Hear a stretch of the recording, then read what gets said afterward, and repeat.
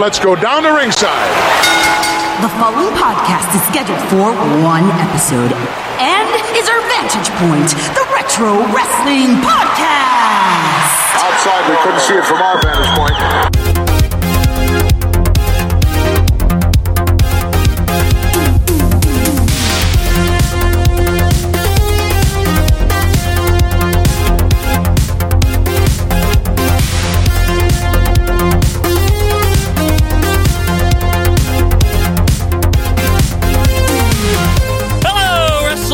And welcome to our Vantage Point, the Retro Wrestling Podcast. Thank you guys very much for being with us here. It is episode number 174 here on Monday, April the 27th, 2020. We'll be closing out April here as we romp you through the world of retro wrestling yet again. Thanks so much for being with us here.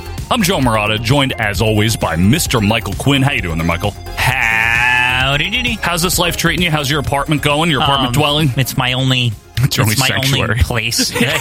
Yeah, except over here with me. It's not much of a sanctuary as much as just it's where I am at all times. Yeah, except when you come here to the Loft Studio here to talk about the world of retro wrestling. 2 hours a week that I get a furlough from my apartment. Furloughed out of your apartment. Well, folks, whether you're furloughed, whether you're working, whether you're laying in bed with your pants off, whatever it is that you do, we are thankful that you are here with us to romp through the world of retro wrestling yet again. As April comes to a close here, we're going to be going through some hot topics here in the world of retro wrestling. Romp through them, if you will. Romping through them. Yeah. But before we do any romping here, if you have Twitter, you can follow us there if you don't yet, at OVP Podcast. We bring you the best in the retro wrestling clips.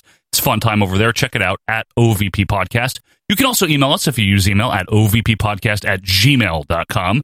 That is VPPodcast@gmail.com. But Quinn, the best place if people want to talk to you and me and hundreds of other retro wrestling fanatics in a non-dramatic way is over on Facebook. Yeah, facebook.com/non-dramatic. That's it. It's in the title. It's in the title. And that's a great website where you can... It is. And it has something that's also great called the search bar. Oh, what does that do? So you type in that search bar, our Vantage Point, Retro Wrestling Podcast, Bing Bang Boom, Tubes, Gore, Kaflooey. That's really why it's great, because of that, whatever that is. Bing Bang Boom, Tubes, Gore, Kaflooey. All that stuff that in behind the scenes. It's fantastic. But anyway, it sends you to a page where you can hit join group, you hit join, and you're in. And that's it. Yeah. That's easy. Yeah. Wow. And you know what happens there? This is what's cool. Not only can you talk about retro wrestling in a way where, we have one rule pretty much, and it is don't be what, Quinn? A dingus. Don't be a dingus. If you don't know how to do that, you just ask someone, we'll let you know. That should be rule number 1, on the sidebar where there's the rules. Yeah, just don't be a dingus, okay? No other rules. Just don't be just that one. I think we need to modify it to specifically that, because that pretty much sums up our attitude over there. No drama, but disagree, of course. Bring up memories, ask questions, post funny pictures or unfunny pictures, I guess. But what's really cool, too, on the group is that's where you get to vote for certain things, like the Royal Rankings and Royal Flush every season. When we have bonus shows, you get to take part in the voting for that if you're interested. So check it out. It's a fun group. We try to keep it very lighthearted. It's a real retro wrestling democracy. It is, really. That's right. So come to the cabinet there over on Facebook. And later on in the show, I want to talk about our Patreon, but I'll mention it briefly here. Patreon.com/OVP Podcast is where you can support OVP. But more than just supporting us, what you get in return is a lot of extra content. Right now, the hot item has been the pay-per-view reviews on the $5 tier because we've completed all of the 80s, Quinn. We have. In May, we're going to be kicking off with the Royal Rumble as we start off the 90s finally, which has been a long time in the making here, Michael. It's ready. 90s time, and we're going to start in Orlando. Yes. Very famously Orlando, just because the sky of the arena or whatever. It is classic, folks. And so if you want to support OVP and get your hands on a lot of content, it's patreon.com/OVP Podcast. But Quinn, as you well know by this point, we are going through this season, starting things off with a cool, I think it's a fun segment. I don't know what you fans think, but basically, Quinn and I have been retro wrestling fans for over 25 years each. That's a long time. It's 50 years combined. 50 years combined, half a century here.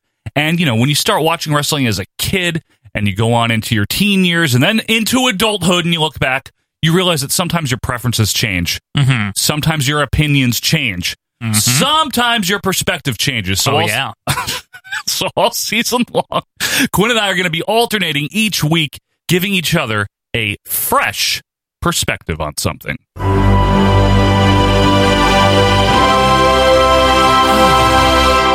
The sound of freshness, Michael. And the king, as I say every week. Yes, and it's very king. It's very king.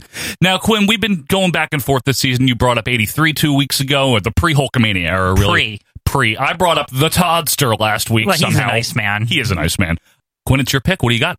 Well, this week, it's more of a perspective on the Attitude Era in general. The right? Attitude Era in general, okay. Right. WWF Attitude. Get it? When I was a kid, I felt like the common belief, as far as like as I watched it, that like 98, right? 1998 is like, that's the Attitude Era. That's the strongest part of it. Stone Cold Steve Austin stunning everyone. Zambonis, beer. And right. all this nonsense. The Rise of the Rock. Right. Yeah, exactly. DX. Yeah, a Deadly Game tournament, all that right. shit. Right. Sure, of course. But I feel like especially when the WWE Network came out, when you could go back and actually watch everything. It's only $9.99. Yeah, because before that, it was actually hard to really go back and definitively watch like everything. Raw and to Raw. Fully understand what was going on. Sure. And my first perspective is really, and maybe this isn't news for some people, but that is it pre-Attitude Era? Is it just like the Attitude Era? The Attitude Era is loosely defined. So yeah. what do we... 1997. 1997 is what? Better? Worse? I think it's the best part of it. I think it might be too, Mike. But there's kind of a new motto in the World Wrestling Federation. You scratch my back and I'll stab yours. Just for a little background here, folks, as you probably know, but it's worth recapping, Nitro took the ratings lead in the summer of 96 and didn't look back all the way until April of 98. 83 weeks. 83 entire weeks. If only someone did a podcast titled that. Very important topic. It would be, yes. WWF rode that wave, through 98 into 99 and into 2000 to some absurd ratings. And that's when kind of the tide turned in the perception that, okay, WWF is better. Especially by 98, 99, when they were doing ridiculous numbers. Right. But I think, Quinn, you are onto something, is even though the boring NWO crap and the stinks sitting around was, sitting over on Nitro kicking Raw's ass, Raw was awesome in 97. Right. So I think what comes out of all this to me, the big concept of this fresh perspective here, right? Yes, sir. Is that because of the fallout of the new gen is why the early Attitude Era is the best Attitude Era. That makes sense because when you have a normalcy for so long, right, which the new gen was from 94-ish, I mean, it started... Let's back it up even further real quick, okay? Yeah. The new gen as an official branding was like the spring of 94. Experience the new WWF generation. Right around the time Bret Hart won the world title. Mm-hmm. But in practice, once Hogan left after WrestleMania 8, it was still pretty good. Once he came back, it was weird that he was like on Raw. Well, it was also 1993, yeah. So that doesn't help. And then once Hogan left for good, in the summer of 93, then we have this slow descent into what would become the new generation. Horrible. Right? And it's the Toddster era. We talked about it last week. The guy was everywhere. And you're right, Quinn. 93, 94, 95, and then most of 96 it's just very flat. They're doing their thing. Yeah. But that leads us to the end of 96 going into 97. And going into 97, I feel like Stone Cold is a catalyst for a lot of this. Oh, yeah. And it's not what people think. It's usually because basically you had this established, like, it was the way it was. Shawn Michaels or Bret Hart, they just beat everyone at the pay-per-views. They're like dual Hogans or something. Hogans. It's just like they're just the best shit, and they have like classic matches, and they pretty much always win. And if they do lose, they get their titles back, whatever, right? But this guy, Stone Cold, starts like upsetting the order of things. Because he's obsessed with Bret Hart. He's obsessed with Bret Hart, but he also gets in it with Shawn Michaels, too. He thinks he's the best, basically. This guy comes in, and at first he's like ringmaster. You're like, who the fuck is this loser? And he stinks. And then he like sheds DiBiase, which is like... part of that's like very new gen, right? It's like so it starts with like this very like $1 million belt, all this bullshit, right? Corporation. He gets rid of it, right? And he upsets the order of things, and like you would think at first, like, okay, whatever, it's like fuck $1 Million Corporation, it was bound to like end at some point anyway, right? But what this does is like it upsets the order of things, right? You've said that already. Perfect example is like the Royal Rumble 1997. Sure. All these guys, the new gen era guys, are like, yeah, we're gonna win the Royal Rumble. Bart it's like, Gunn. Yeah, it's like all this shit, right? Davey Boy Smith. And this fucking guy, Stone Cold, comes in here And he basically like gets eliminated, and he just walks back in and then wins the whole fucking thing. Hey, it was unprecedented at the time, too. Yeah, exactly. But that's just like an example, right? And Brett flips out the next night, quits the company. Like, things are starting to get all basically, mucked up. things start moving, right? It's like, meanwhile, you've got also on the side that like Shawn and Brett are like not okay. Like, No. Like, even in the storyline, I'm not talking about like real life, right? Storyline. Ever since WrestleMania 12, like Brett leaves. Brett's like, you know, the clip he gets in his car or whatever, like in his uniform, like like all that shit. Thought the match was supposed to be 60 minutes. Right. So you have like rivalries that are heating up, but more to a certain extent. But I think what like I know it's not supposed to all be about Stone Cold, but Stone Cold upsets that order because like he prevents both of them. He gets like in the way of like them like settling their shit.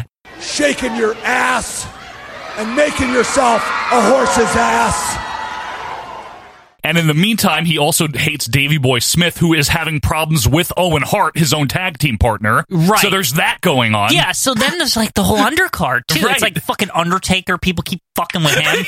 Like, you know what I mean? Like, he's just like, I want my belt back, like from like 1991 or whatever. Like, it's real. Like, and then Vader's like, you know what? I have Paul Bearer now, and I'm good all of a sudden. Right. Fuck Jim Cornette. Yeah. I want the title. Sid's like, I'm on a renaissance. Yeah, okay, so the Sid thing, too, is like, again, it's fallout from like things getting interfered with and not working out because this Stone Cold guy keeps like fucking things up. Right. And so Sid is just incredible. Also coming off the $1 Million Corporation from the year before. Yeah. Ironically. Honestly, it would be really funny if you think about it, that the fallout of the breakup of the $1 Million Corporation is really the source of it all.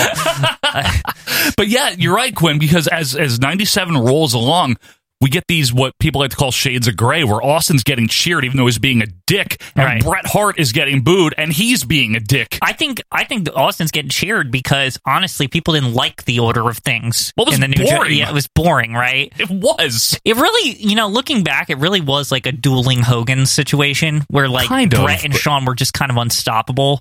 Yes and no. The company was really about them, is my point. Yeah, but Bret hadn't really been there much for most of 96, and, you know, it's not Shawn. It was the undercurrent, is my point. Yeah, Shawn didn't have opponents. It wasn't even his fault. Like, well, he did, but they didn't want to work together, him and Vader. But, like... Mankind, though. That was great. And the Bulldog feud, that's not Shawn's fault. That's not even Davey's fault. There's just a stupid feud with the Diana thing. That was horrible. But basically, I guess what I'm trying to point out here... Yeah, go ahead. Sorry. ...is that there's a lot of, like, intersecting things and, like, just it's very muddled, and it's kind of this like breakdown of an entire era of shit that like boils over, and everyone's just angry and has an attitude.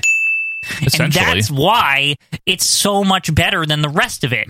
And I think when we jump forward to like 98, 99, now 98 is great. 98 is really good. I don't have any problem with 98. My as far as this segment is concerned, I think the issue is that now that the guy that came in that was new is in the forefront and they're starting to build new stars, we're further removed from the attitude. Like, why is their attitude in the first place, right? I agree. You know? If you look, here's a good way to actually kind of lay that out. If you look at the big stars of 97 and the big feuds, Bret Hart, who was a longtime stalwart, has now lost his damn mind and goes on to having a fantastic year. 97's amazing for him, right? It's really good. In ring, on the mic.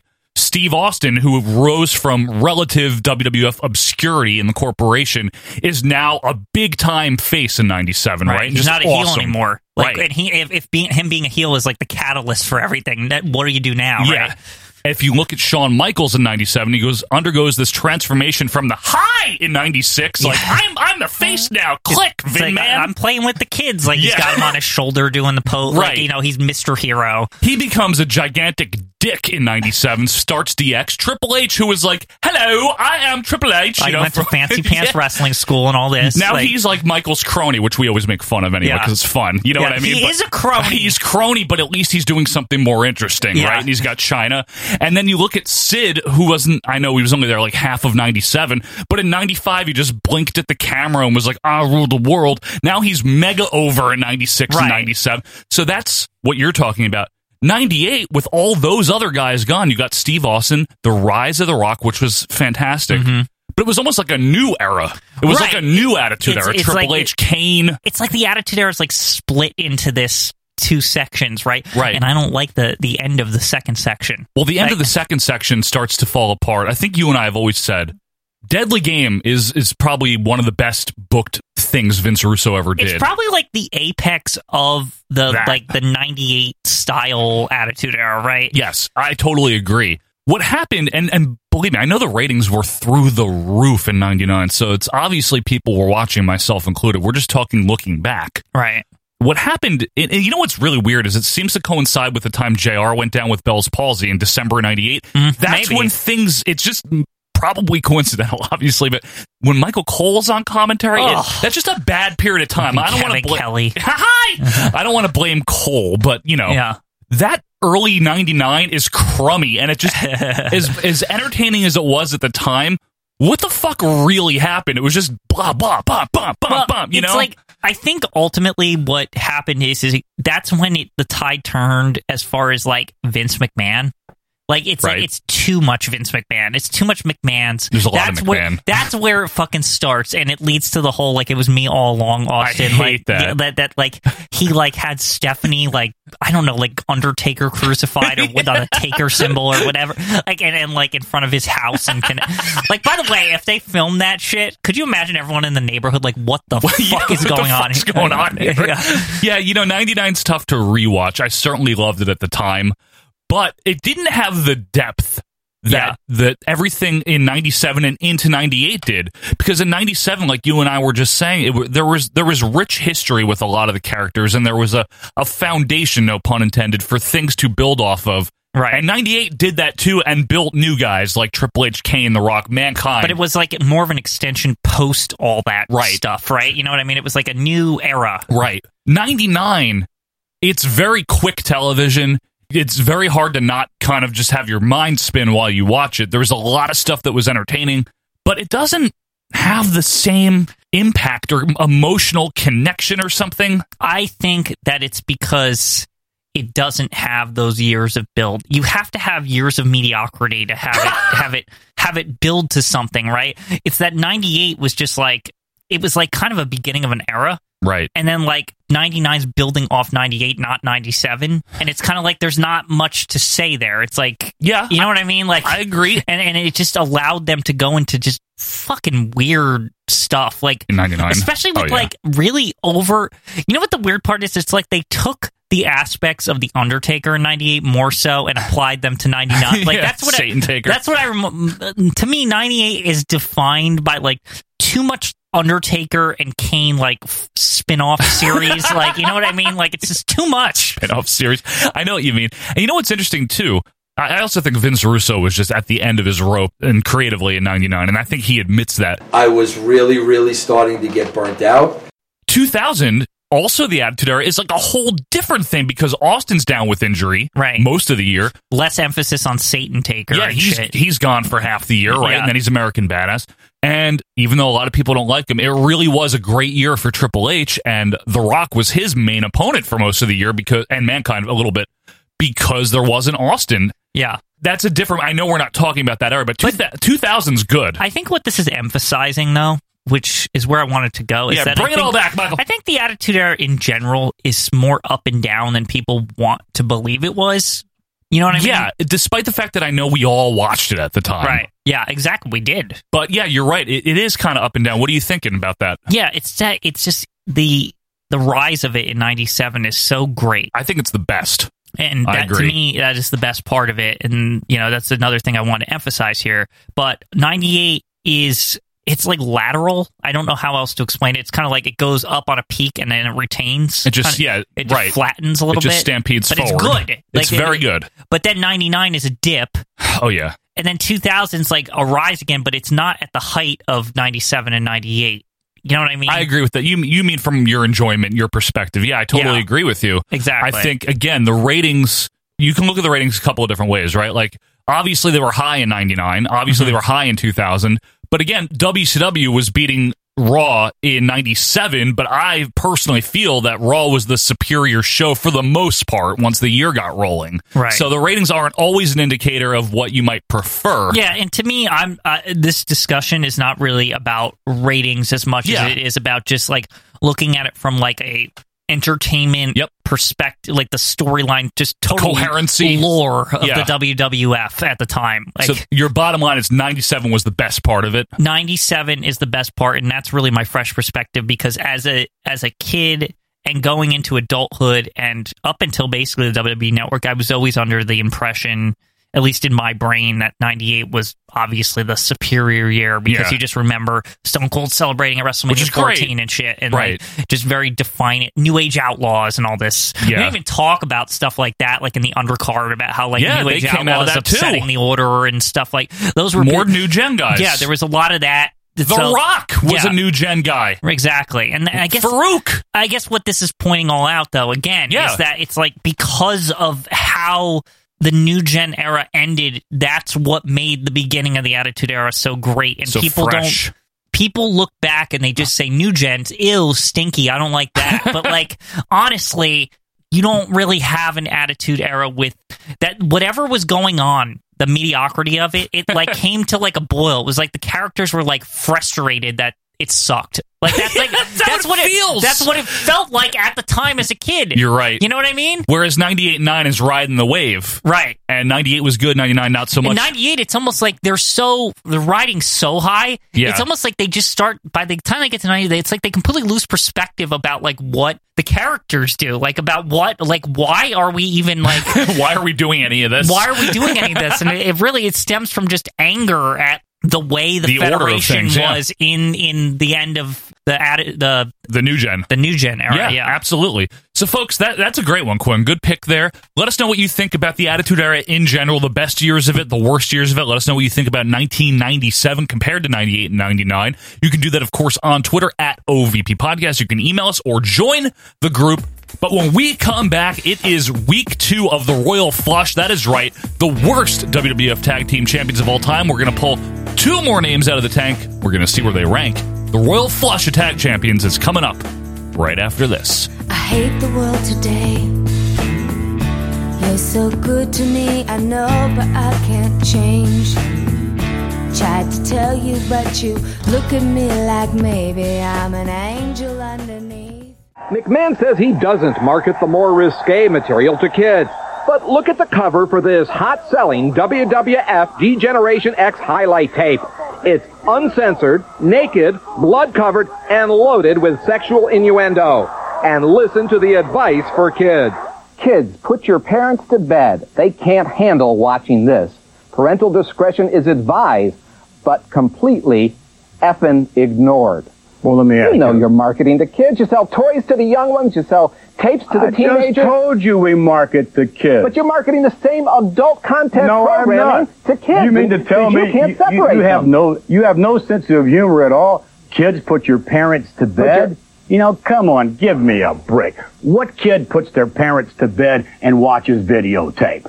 Kids put your parents to bed. They can't handle watching this. Parental discretion is advised, but completely effing ignored. Right. That's really attitudinal. And now, back to our Vantage Point, the Retro Wrestling Podcast. And welcome back, wrestling fans, to our Vantage Point, the Retro Wrestling Podcast, here on episode number 174, Monday, April the 27th, 2020. Thank you for being with us. Quinn, you well know that we have a Patreon. Yeah, we have that. We have that. And the reason we have that, folks, is to kind of give back to you guys that want to support us. You know, we've been doing this show for over 3.5 years now, and a lot of you seem to like it and want the extra content. We have Patreon. It's a platform where you can sign up, give us a couple of buck, only a few buck. Only a few buck, not more than a cup of coffee. Yeah, honestly. And that's the guidance we do on the pricing. That's our index here. Yeah. And in return, you're going to get a lot of extra content. Here's a brief rundown. So again, it's patreon.com/OVP podcast. Here's what you're going to get. On the $5 tier, which is the highest that we go, that is less than a 6-pack of Burr. It is. Wow. Even the cheapest beer, I mean, you're going to be hard-pressed to find cheap beer. And who wants to drink that? You give up less than like a Miller Lite, basically. Yeah, pretty much. Or, you know, a number 2 over at McDonald's. How about that? Number 2. A number 2. A double 2 hamburgers or something? You should know better than me. I want to get that after this show. Go ahead. So anyway, for $5, you get all of the stuff that we offer. That's the top tier. And it's $5 a month, not a week, not a day, a month. and you're going to get all the pay-per-view reviews. That covers all the way back to WrestleMania 1, including the big event and WrestleFest 88 for fun. We did those. Yeah. Like I've said, we are starting 1990 in May, and just weeks away from kicking off the 90s. So every 80s pay-per-view has been reviewed. These are shows that are 2.5, 3.5, 4 hours long in the classic OVP style that you guys like, and it is only $5 a month. You also get on the $3 tier the bi-weekly 1983 live reviews. That is where Quinn and I have been going through since January of 82, and now we're in May of 83. Wow. WWF Championship Wrestling in order. We live watch it. You can see it in video form, or you can just listen with the audio. We have that available too. And it's basically Quinn and I just hanging out. Watching a show. It's completely different canon. It's different than this. We've talked about this. Yes. We don't know about this show on that show. Yeah, there's a whole different storyline, different arcs going on there, different feel, different vibe. It is a fun time, though. People like it. It's very casual and laid back. It's hanging out with me and Quinn.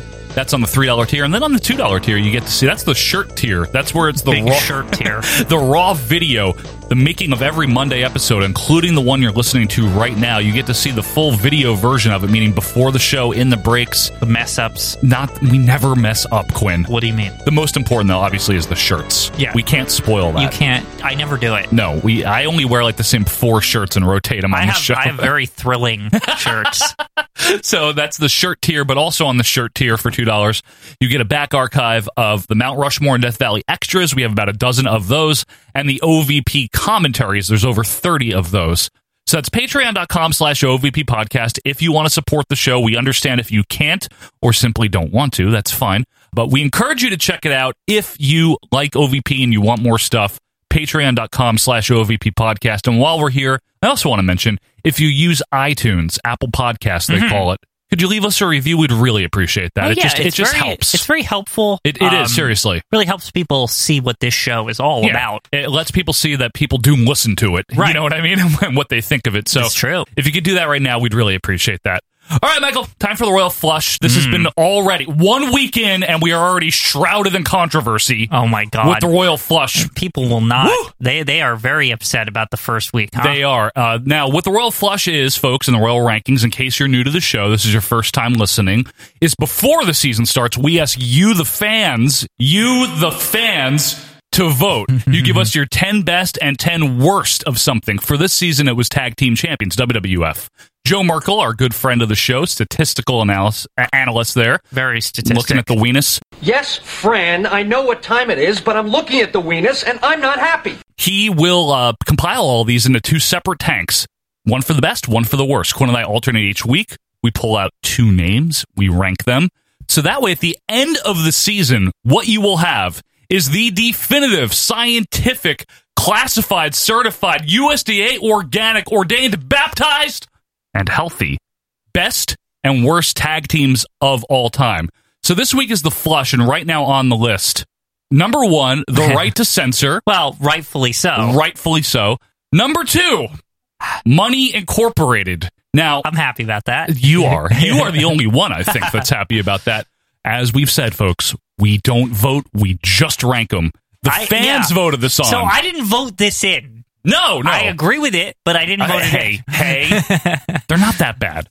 But stop it. Those are the 2 on the board right now, but we're going to be pulling 2 more names out in a second here. So why don't we go down to the recently departed, the best ring announcer of all time. This is true. Let's go down to Howard Finkel for the Royal Flush. Ladies and gentlemen, it is now time for the Royal. We are coming to WWE to teach you Americans a lesson.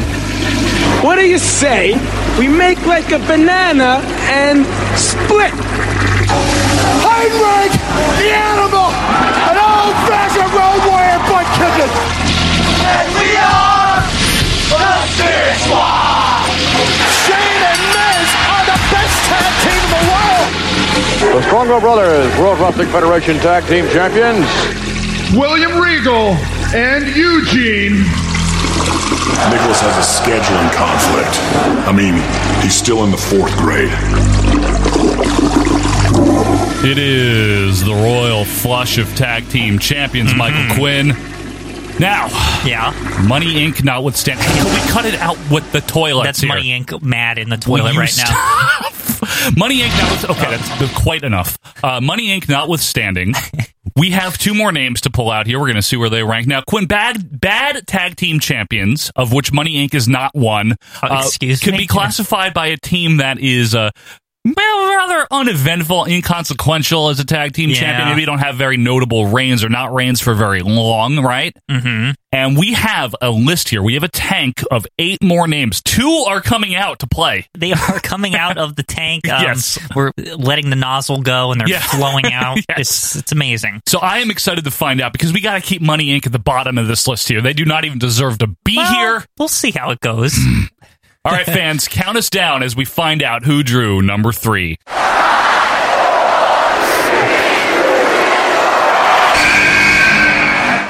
Sylvain Grenier, René Dupré, La Résistance.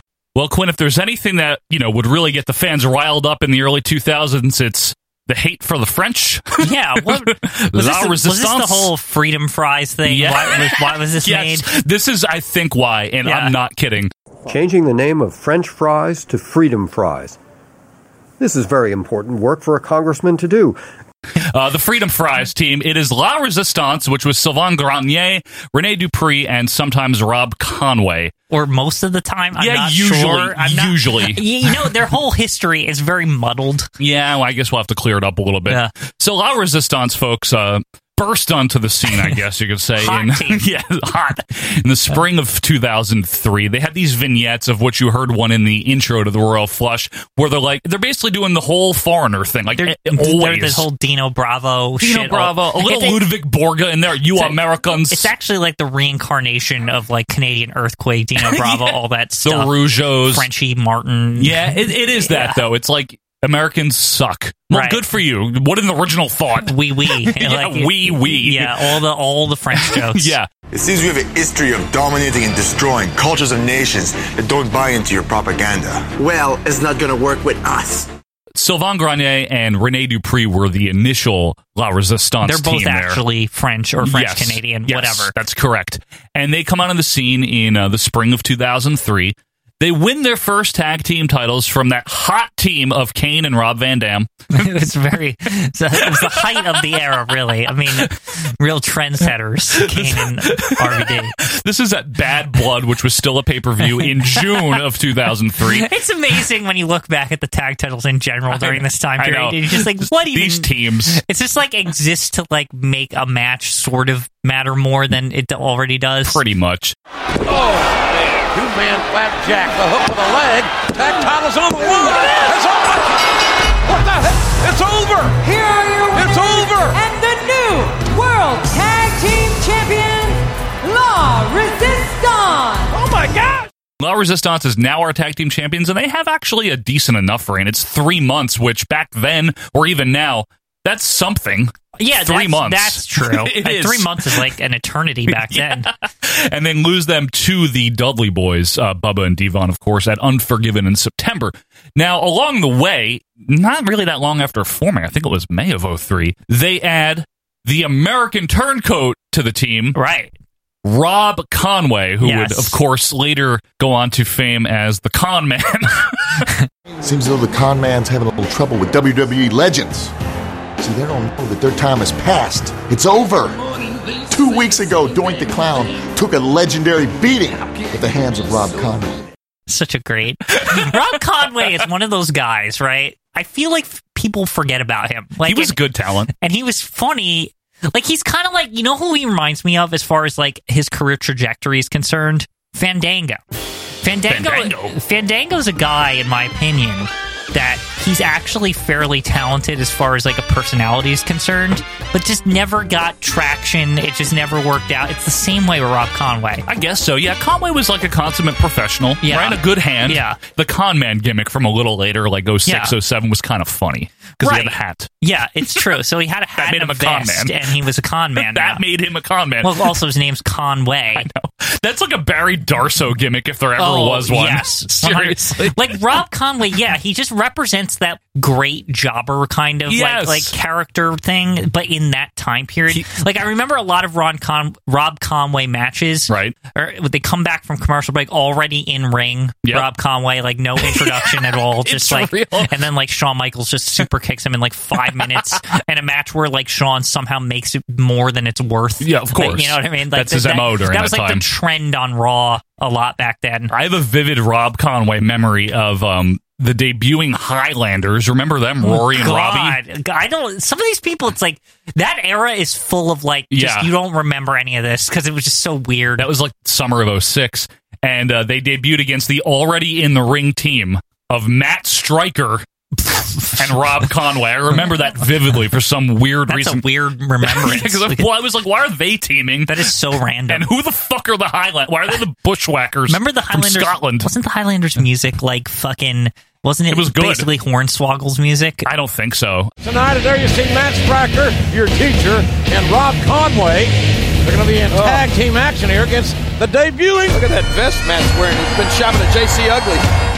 So La Resistance round 2 here. They win the tag titles on May 31st, 2004 on Raw in Montreal, mind you. That's probably why they did it. They were just there because the tag titles don't matter. It's like, let's make it interesting, right? And they lose to the team, again, this era, of Edge and Chris Benoit, who was also the Big Gold champion at the time. That was a team? Apparently. I thought you were going to say like Edge and Randy Orton or that would have made more sense. RKO. No, not in 04. So they win them there May 31st of 4, and they have another rather long reign, especially for this time, of almost 5 months. That's not bad. Not bad. Until October of 2004 at Taboo Tuesday. Remember that? When they lose them to the team of Edge and Chris Benoit. Now, okay. How much you want to bet? Why did they do that, though? How much you want to bet, first of all, that Taboo Tuesday, that there was some stupid voting provision? You know what I mean? Yes, they got voted in. That's exactly what happened. Chris on Edge got voted in, in case you guys don't remember the Taboo Tuesday, what it even was, because this is like the only time we could ever talk about it. It's like, literally, it was a pay-per-view where the fans voted in polls to determine like what kind of matches or whatever. Like I remember most notably, like the most notable thing that happened out of that is the fans got to vote for which diva costume in that battle royal that thing really happened with the schoolgirl one, and it was like, it actually was only funny because it was during the Trish is a serious heel phase, and she had to dress like the schoolgirl, she was and all like pissed, right? and she was all mad about it, and it was actually like sort of funny. Trish was good. She then played it up basically. She did. I should also mention that during this match here at Taboo Tuesday, Chris Benoit won the title himself technically because Edge abandoned him. Yeah, good. During the match. What? Anyway, La Resistance wins them again a couple of weeks later because why the hell not? And this is the Conway and Sylvain Grenier version them. To me, this was the Steadfast version. Like you like that version better? Well, the first one didn't last as long. No, I guess they were around forever. Conway and Dupree, I think it was, or am I mixing it up? Conway and Grenier. Grenier. I think Dupree was injured, right? Okay, yeah, Dupree's the one that disappeared. Yeah. So they win them on November 1st on Raw. They lose them 2 weeks later to William Regal and Eugene. Who's in the intro. Yeah. And then win them back at a house show in January of 2005. It's very tag team title in 2005 way of doing things. Conway and Grenier. And they finally drop them to William Regal and Tajiri. What? February 4th, 2005. Remember that team? Yeah. No, I don't. That's the thing. The William Regal Tajiri was fun because it was just like the Eugene thing, but actually funnier. Well, because Regal is just fantastic and can do anything. Regal was one of those guys back then. They could throw him with anybody, and he would just make it work. It's like, oh, look at this proper Englishman. It's so fish out of water. Stop bowing! You're driving me crazy! That's my houseboy! I know! That guy had such good comic timing that he could have been an actor. He really seriously could have been. His comic timing was incredible, and his facial expressions and everything. One day we need to talk about this era because this whole conversation just about this team that we're talking about here, La Resistance, they're very of this time. It's a ruthless aggression era, right? Which I hate. But I think there's like hidden things in it that are not awful. There are things that are good. Oh, there absolutely are. Yeah. Seriously. It's just that a lot of people, myself included, I guess, associate it with Triple H. Yeah. Like the worst arc of Triple H. I know that That's true. He was Harley Race or something. Yeah, but what a snooze fest that guy was in the main event scene. Right. Seriously. Thank God you had like Shawn Michaels hanging around because he's the He only was one that good. like kept it going. Shawn was awesome Yeah. in the 2000s. Really, he really was. So anyway, that's the run there. I don't know why I guess people just didn't like them. They're fine.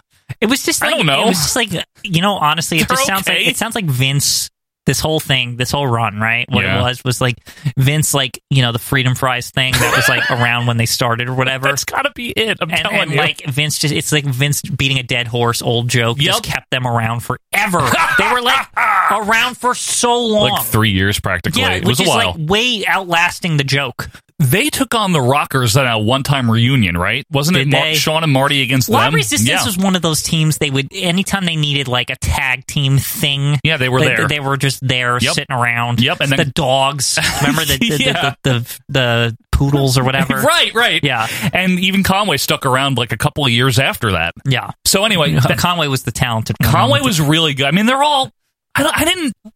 They're heels, so you're not supposed to like them. They're okay wrestlers. I remember Dupree went off on his own at some point. I think he Nobody did. cared about Grenier. There's No. a reason he was like the one that sticked around in the team. Because of his name. Yeah. No one wants to bother to pronounce that. I couldn't even remember it when we were talking about this. Sylvain Grenier. It's too much. It's too much. It's too much. You have to move your mouth too much to pronounce that. But anyway, they're okay. We'll have to see where they rank. I don't have a major problem with them. It's nothing really notable. They're whatever. They're French and they don't like the U.S. Yeah, maybe they can beat Money Inc. No one is beating Money Inc. It's when I'm not possible. standing for this. All right, you want to find out who drew number 4? Sure. Okay, fans, take it away.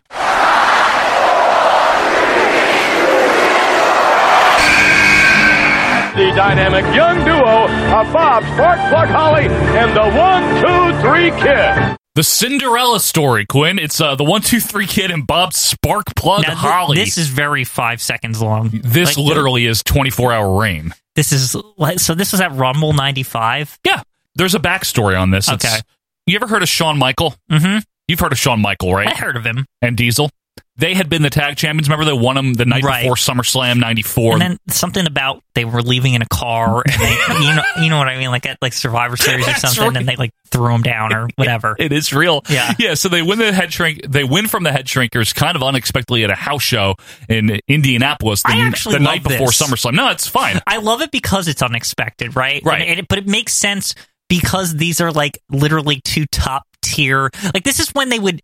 It was more rare for 2 singles kind of guys to kind of team up and just dominate. I think it was unprecedented at this point. Yeah. It's to be tag champions anyway. Right. Well, they sort of hinted at it with Owen Hart and Bret Hart teaming up at Rumble 95 or Rumble 94. 94, yeah, that's true. Like that's something like that could happen. Right. And of course the Mega Powers is really the root of that. That's the root of it. Yeah. Now here, of course, we can all trace it back to Samu eating the bad fish or whatever. That's why the Shrinkers had to drop It always the belts. comes down to fish with tag teams, huh? Yeah. So Shawn and Diesel became the tag champions, and Diesel also lost the IC title at SummerSlam. So they're having some problems along the way. They have a very good match. It was on Action Zone. It's on one of the Coliseum tapes. I think it's on Slamfest 95 against Razor Ramon and the 1, 2, 3 Kid. They defend the belts, I think, against them on Action Zone in October of 94. Very good. Very good match. I think I've seen that on like you said, other tapes also. Fantastic match. Something with Stan Lane hosting. I don't know. I think it's either him or DiBiase. I can't remember which tape it's on. That's the 1 hour Coliseums where they don't give a shit anymore. Shiny Time Video or whatever the fucking other production company is. No, not the good times, but those are worse. Those are. What's the one where like Gorilla's like he's like in the shitty like all American set and for the whole tape? It's like and this match occurred. Like that's the one I'm thinking of. I know what you mean with Gorilla. Oh, welcome. What do I have to do here? What am I doing? What tape is this for? It's one of those, yeah. Hello, everyone, and welcome to the WWF's most unusual matches ever. Ever is a long, long time, folks. Even as we speak, the WWF has constantly innovated and constantly coming up with all kinds of new matches. But these are matches that have gone down in the past, and they are classics. Good times. Good not times home even video. Coliseum no, video. Those are real fun. And they're recorded in LP. The quality is horrible. LP. Yeah. Who does that? Who the fuck is Good Times Video? Like, what was that? They released very cheap stuff, usually stuff in public domain. How did they have, like, I don't know. Like, Coliseum existed, though. Like, I don't that's know. Like, why were they a thing? I don't know. I don't know the answer to that. If you know out there, let us know why there were Good Times home video releases. WWF, like, offloading their home video section. Yeah. It's like, we don't want this shit here, have it? Yeah. Anyway, Shawn and Diesel. Diesel's getting tired of getting kicked in the face because it happened at SummerSlam. It happened in this tag match in October. Very accidental, though. Oh, yeah. And it happens at Survivor Series, where Shawn's being a douche and doesn't tag in the whole time, finally does, kicks Diesel. So they go to the car, and Michael's like, I don't want the tag belts, and leaves in his car. I don't need this shit. I mean, I got to go get the world title anyway. So we have to crown new champions. We have a tournament that takes place mainly on Superstars. The final of that tournament is at Royal Rumble 95, and it is the Cinderella team, as they say, of the 1-2-3 Kid and Bob Sparkplug Holly, who are taking on the $1 million corporations, Bam Bam Bigelow and Tatanka. Now, wait, when they lose this, isn't this what leads to the LT shit? Yeah. Yeah. So the way they play it up here, and it's actually a pretty decent match, in all seriousness, at the Rumble, is Bam Bam Tatanka. I mean, you got Bam Bam Bigelow, 400-pounder, Tatanka, whoever. But Kid and Holly are like these severe underdogs. Well, I mean, they're both jobbers, basically. Essentially. And that's how Vince sells the whole match on commentary. Nicely done. Bam Bam is motionless. The Kid is down. 1, 2. He got it. He got it. They did it. They did it. Oh, no. They did it. The Cinderella team. So the shock of, the Kid and Holly, they win. That's why Vince is really playing that up, because LT's laughing at Bam Bam like, you fucker, you lost to those little I totally jabrones. forgot this had anything to do with that. Like, that's really weird. So that goes off in its own thing. But yes, the Kid and Holly are, we're the tag champs, yay! You know? And of course, they lose them the next night on Raw to the Smoking Guns. So, can I ask a question about this? Because this is a piece of history I don't remember. Yep. Why the next night was it face versus face? Was it the Guns like promised a shot or some shit? From what I remember, I'm doing this one off memory, folks. Correct me if I'm wrong. I think the Guns in real life were supposed to win.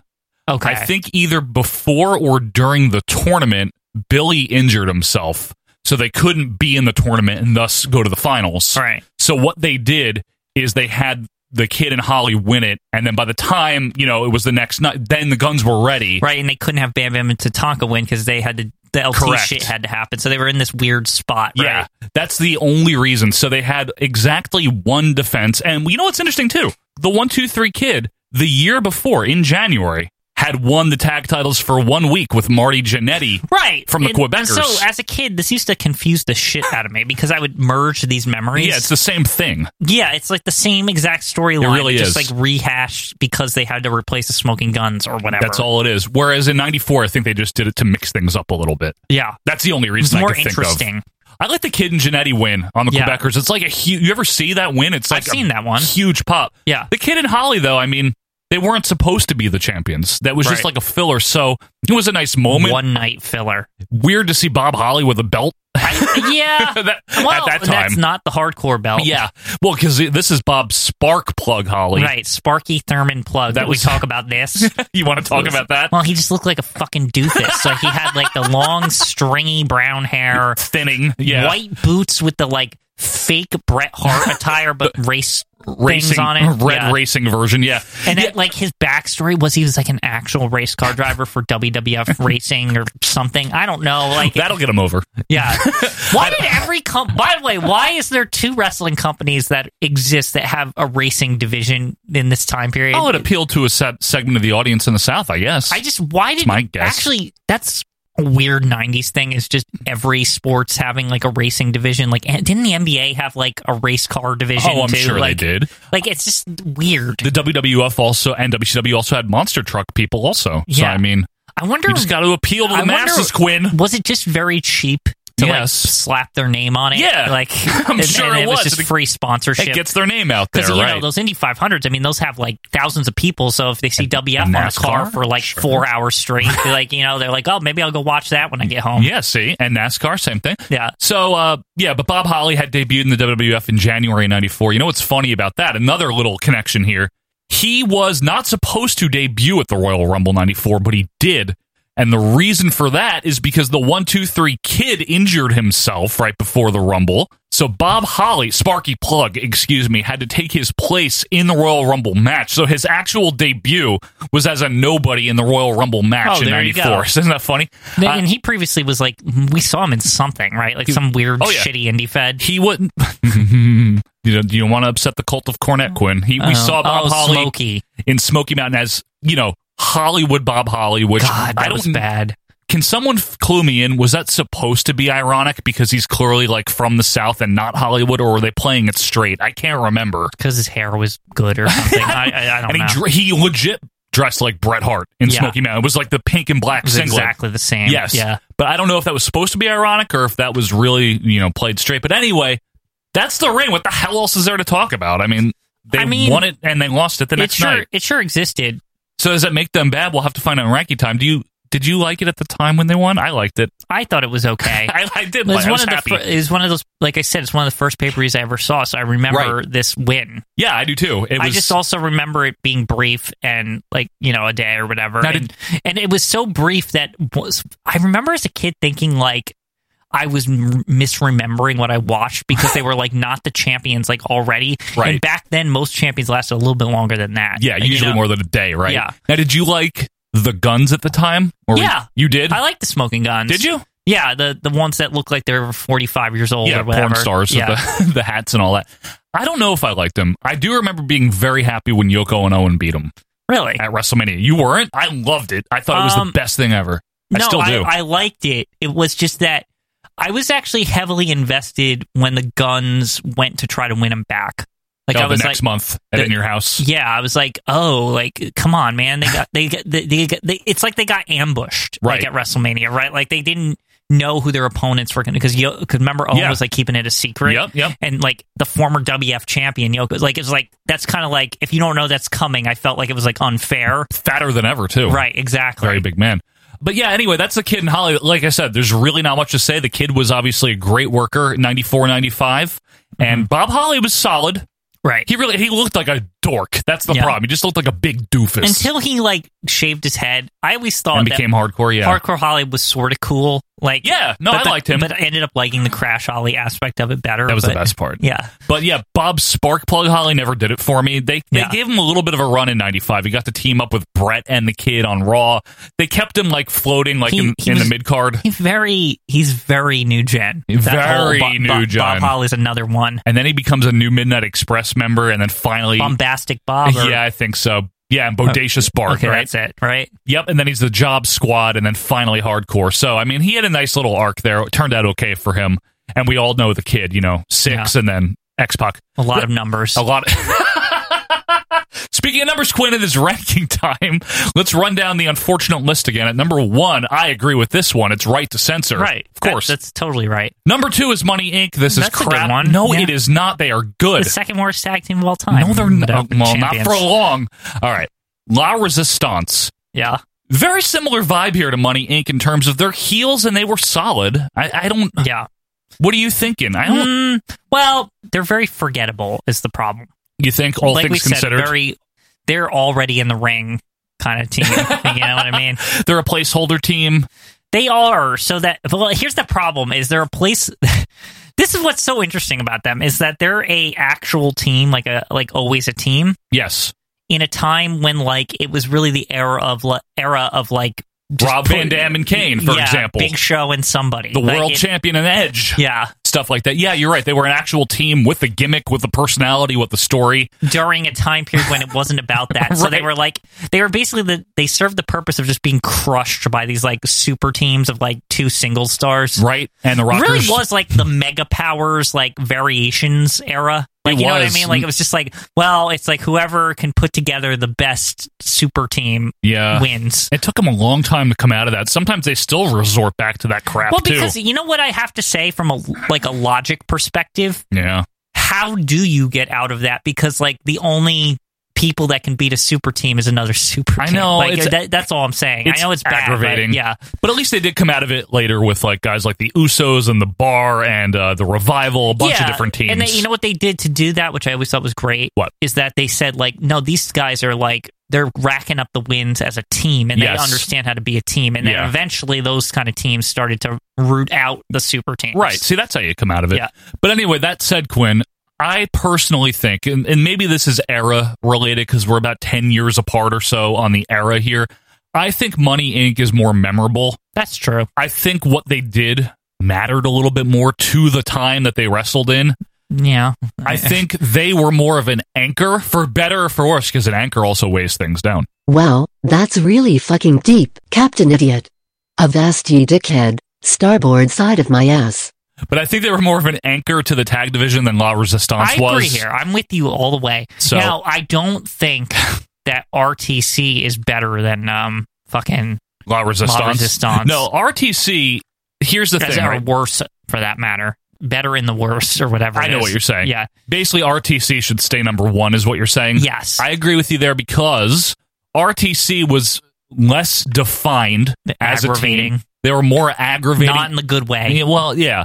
They were less important. Yeah. Again, La Resistance at least was a team with a I guess Right to Censor was a team and a stable with a gimmick and a purpose, too. Yeah, but La Resistance was really, like, established by the end of it. Like, they were around. They were, yeah, they had a long run. RTC was like a couple months. Like, yeah. And honestly, the tag team RTC was just an outgrowth of, like, what was really going on in the RTC. It was like, it's the usual, like, we gotta, if it's gonna be a big faction, they gotta get some belts. Yes. And they, like, easily just got the tag belts, and it's just kind of it's like, just get out of here. Remember, they're like interrupting the whole like Dudley's, Hardys. Yeah, and we talked Christian about shit. that, right? And it's all just to make RTC the faction seem better for some reason. Plus, it derailed the Good Father there, and oh yeah, that too. And Barry Buchanan, one of the best wrestlers, underrated wrestler. That needed to be derailed. He is good. Horrible, Pat Buchanan. So yeah, I could keep La Resistance. Yeah, I'm better. Fine. I think this is good. Okay, Kid and Holly. This is weird because it was one day, so they can't be good. They can't be bad either. At the same time, we always hit this. I know. I feel like this happens a lot, where it's like, does. If they hold something for one day, it's like everyone's like, "Oh, what a horrible team," or whatever. Yeah, they're not bad. They did their win was good. Okay, let me put it into this. If we can only judge it by one day, right? Yeah. What they did at the time was good. Yes, their win was good. It was surprising, and as a kid, I didn't know any of that LT shit was coming. Right. So, like, I thought that, obviously Bam Bam Bigelow and Tatanka are going to win the belts, right? Yeah. I mean, they're just bigger stars than the 1, 2, 3 Kid and Bob Holly. Most people are. Yeah. But they defended them dutifully the next night against the Smoking Guns in a respectful match, and they lost them with grace. That said, it didn't matter. None of it mattered. I think they just need to be number 4 because and that doesn't mean they'll stay. I mean, number 3, excuse me. Money Inc. goes down to number 4. They're not better than Money Inc. No, they're not better than Money Inc. Actually, maybe they're just right below RTC because at least La Resistance had a reign.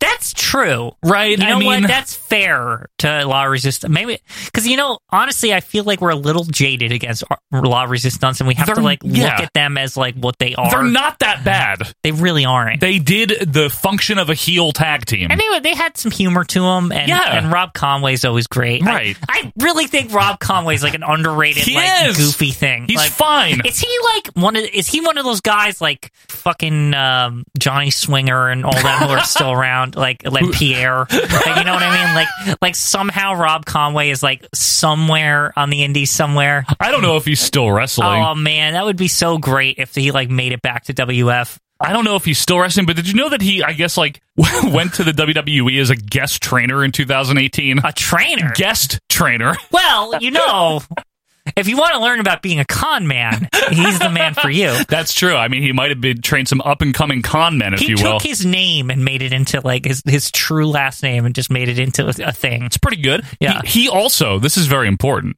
he was ranked number 45 in the PWI 500 in 2004. Okay, that's a good. Good ranking for Rob Conway. Top 50. Yeah. Now, is that during the Con Man era or during the like tag team? It's during the La Resistance era. Okay. But still, Not bad. Number 45? You know, there should be a segment where we just go through old PWI rankings just to see how, like, relevant they ever were. How could we pull that off? Bonus show, maybe? I don't know. It's probably better as a bonus show than a recurring segment. I wish we had the actual, like, we had 2 copies of so we could be actually looking through the old shitty paper.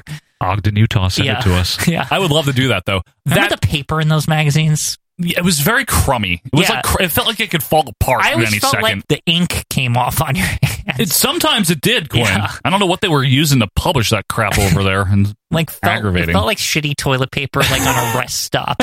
You know what I mean? Frickin' Aftermags, you know what I mean? Don't call them the Aftermags. Sorry, Bill. All right, that said, Quinn, La Resistance, justice for La Resistance. I think that we put the Kid and Holly worse than them. I agree with you. But that was a good call. Thank you. Because I was really going to put them in between. But honestly, right. No, I mean, they don't deserve it. No, they're fine. Yeah. Kid and Holly versus Right to Censor. Oh, I mean, Right to Censor's worse. Even though they had more of a run than Kid and Holly at the very least are memorable. Functional. Everyone remembers Right to Censor. Yeah, but nobody... Have you ever heard Right to Censor ever talked about? Even in WF? Positively? Even in WF, they don't even talk about them. Like, they still sometimes will bring up this, like, oh, Cinderella story, like, occasionally. Yeah. I don't know. I mean, RTC is memorable, but I also remember getting in a car accident when I was 6. You know, so I mean, memories don't mean Here's the thing about RTC. I think when you say memorable, you're thinking of Ivory and Stevie Richards, not Goodfather and Bull Buchanan. I love Bull Buchanan. Goodfather. Or Brad. What was his name during Brad, just Brad. Let's go with or that. Or Mr. Buchanan. No one is Brad. Whatever he was. Just Buchanan, I think. The point is that they were the side people in RTC. They weren't even, like, the main thing. They were just to prop up RTC. Like, it's like, oh, they got tag champs in them. It's some kind of, like, post-apocalyptic aborted version of the Horsemen where you have, like, Stevie Richards as the J.J. Dillon, and then you have this tag team, which is the Tully and Arn, and then, Ivory's the Ric Flair, literally. And Val Venus is the, like, mid-card guy. It's really bad. Anyway, Right to Censor... Fuck them. Yeah, Kid and Holly at number 2. Yeah. Right to Censor staying at number 1. RTC stinks. Okay. I think they do. You're right. I think there's actually teams on this list could be worse than them, but like, yeah, probably. As far as right now is concerned, I think we're okay. I think we're okay too. So let's finalize it here and let's send some, I guess, congratulations, because still at number 1 is Right to Censor. Number 2, the newcomers here, the 1-2-3 Kid and Bob Sparkplug Holly. Number 3, La Resistance. Not that bad. Yeah. Not that bad. Not the worst. And speaking of not the worst, this is the best of the worst. I'm talking Money Inc. I don't know what Very happy for them staying at the bottom of the list here. Folks, that is the worst WWF Tag Team Champions of all time for the Flush Week 2. Let us know yours. You can do that on Twitter. You can email us or join the group. But Michael, when we come back, we're going down to Texas, partner. Howdy. Grab your hat. Howdy. Get your hat, Quinn. Because we are reviewing Texas All-Star Wrestling. That's coming up right after this.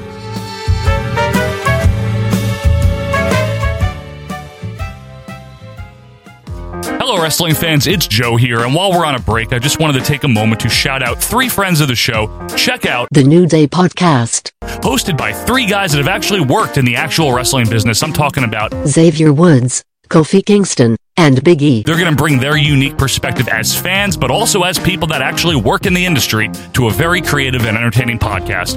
New Day Podcast. And then check out Greetings from Allentown, hosted by one man, Peter Winson. He'll take you on a whimsical journey through retro wrestling's past. It's unique, it's quirky, it's Greetings from Allentown. And finally, if you like your retro wrestling slathered in barbecue sauce, check out Mike Mills and Bookin' the Territory as they bring you the very best in the Southern fried wrestling. We're talking about Smoky Mountain and the NWA. It's Bookin' the Territory. So again, our 3 friends of the show, The New Day Podcast, Greetings from Allentown, and Bookin' the Territory. Boy,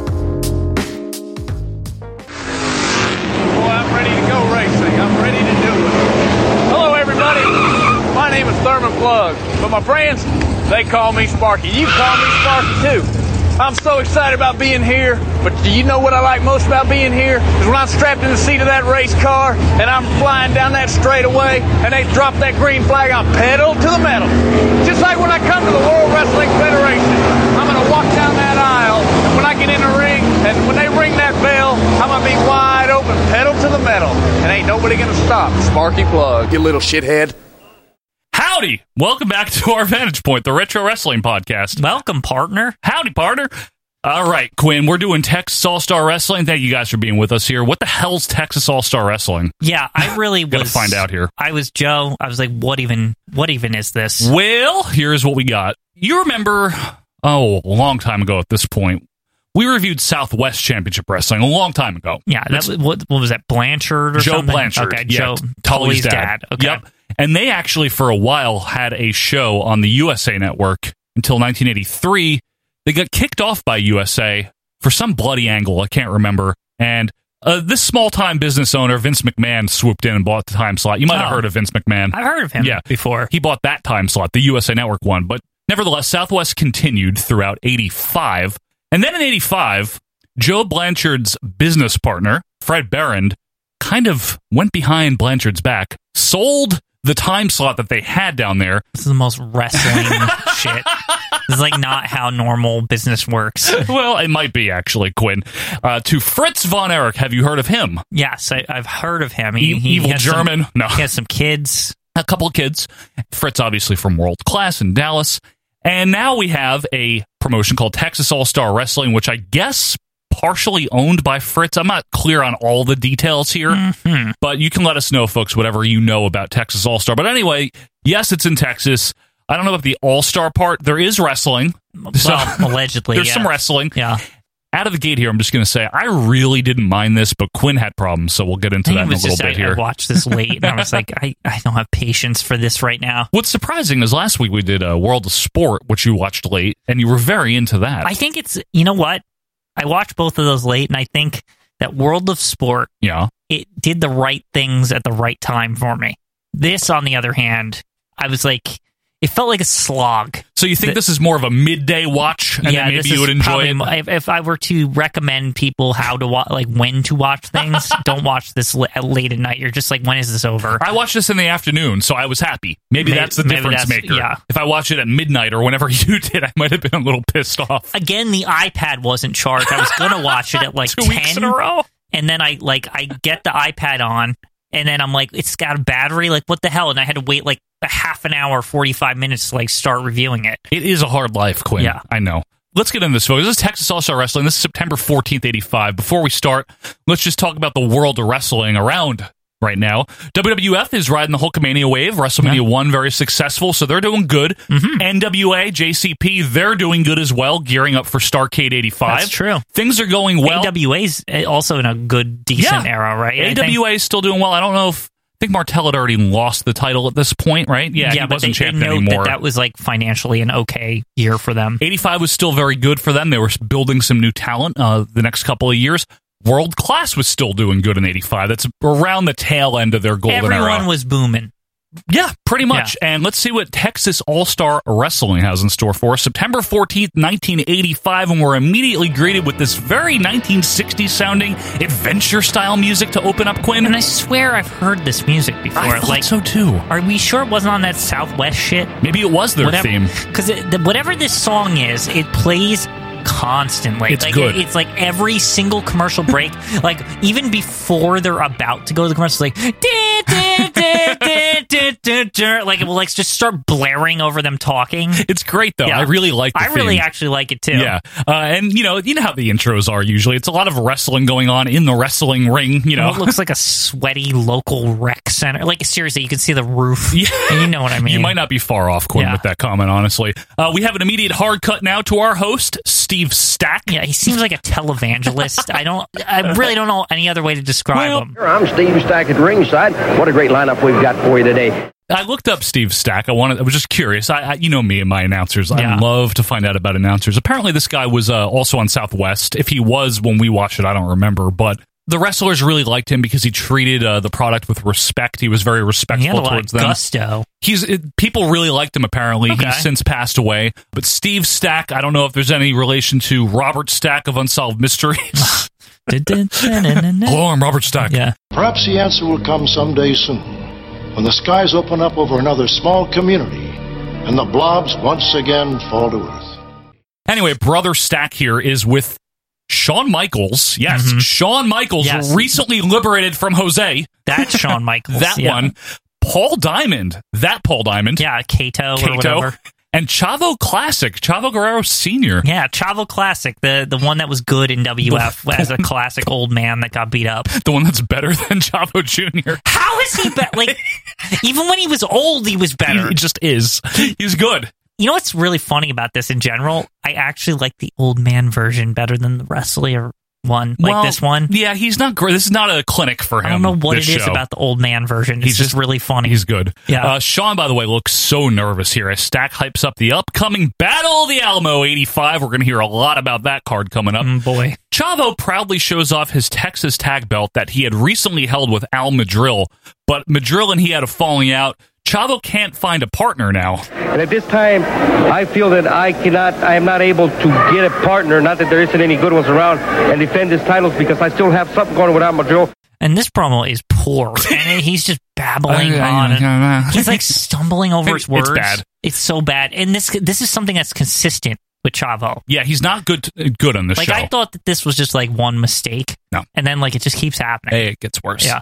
He then decides he's just going to give the tag belts here to Shawn Michaels and Paul Diamond. Okay, that's allowed. Not in Tony's they act like it's fucking universe. Official. Yeah. Like they're like the Steve Sack's like, oh, there you have it. Yeah. It's like they're the new champions. Yeah, it's like what? Now, see, under the auspices of Jack Tunney, you can't do that. No. In order for a wrestler to be deemed a champion, he must either pin the reigning title holder or make him submit.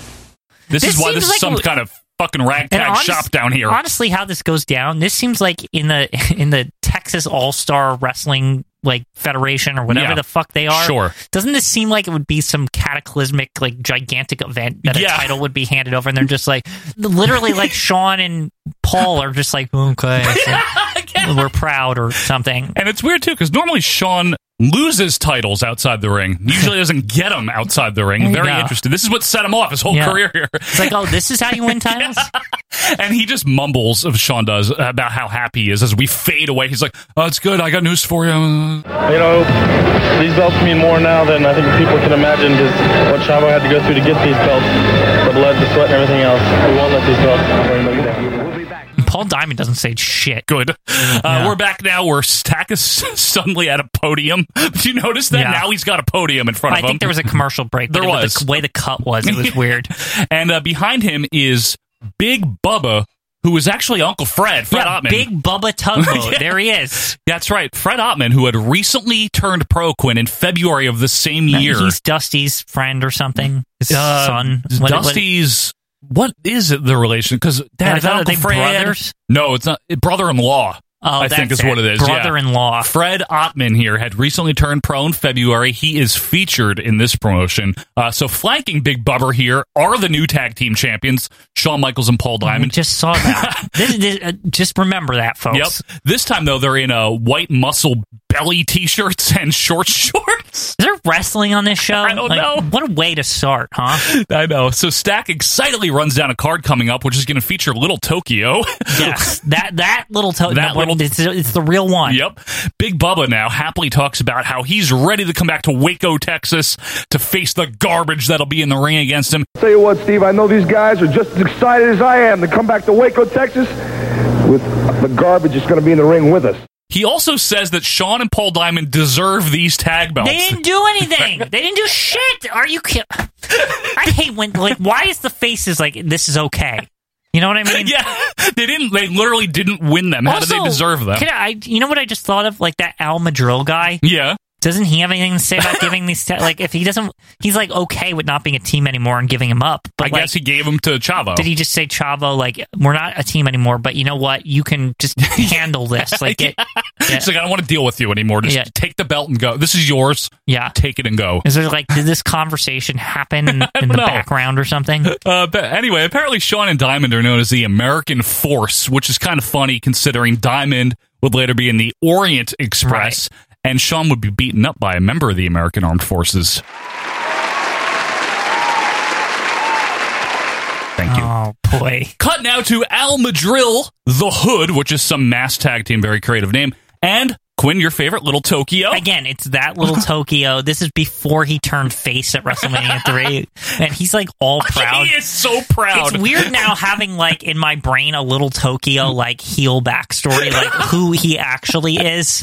Like instead of just like the guy who turns face at WrestleMania 3. Now, he's not the one that Euchre liked, right? Was that Lord Littlebrook? Which one did Remember Euchre's like, I like him. There was one of them. Yeah, it might have been Littlebrook. I don't know. Anyway, Al Madrill is a heel now. He had turned heel on Chavo. He rightfully points out that Shawn Michaels and Paul Diamond didn't actually beat anybody, and they couldn't even beat his grandmother. Those are some fighting Probably words. true. Fighting words. Yeah. They were handed those belts, and they're bragging like they're big champions. Well, who did you ever beat? You never beat anybody. You couldn't beat my grandmother in her heyday, so how are you going to be proud of being champions?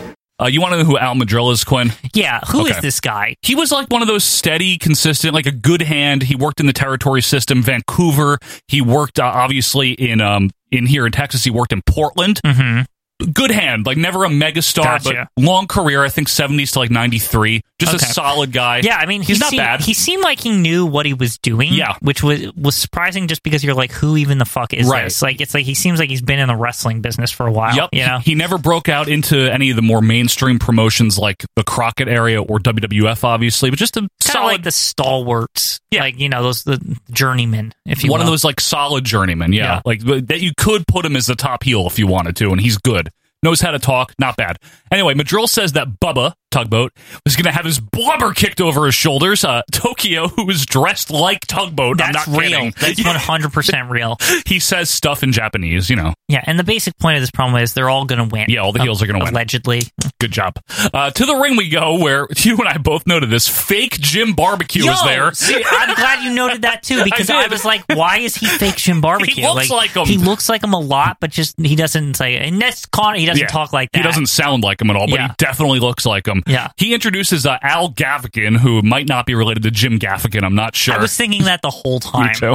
I just didn't write it down, but like I seriously was thinking about that. I like Jim Gaffigan, but every single comedy special of his is basically, I have a lot of kids and I eat food a lot. Like, that's every special. I'm not a big fan of him. He's I think okay. I've seen like one bit with They're him. all the same. Yeah. He's funny, but it's basically, I'm fat and I like food and I have 5 kids. I do love food. Some funky fucking music kicks in. I love This that. music is good. What is that song? Is it a real song? It has to be, right? I think so. It has to be because they use real music later. They use licensed and where music would they later, get, yeah. like, you really think this company's going to go seek out, like, instrumental shit? No, Like, probably yeah. not.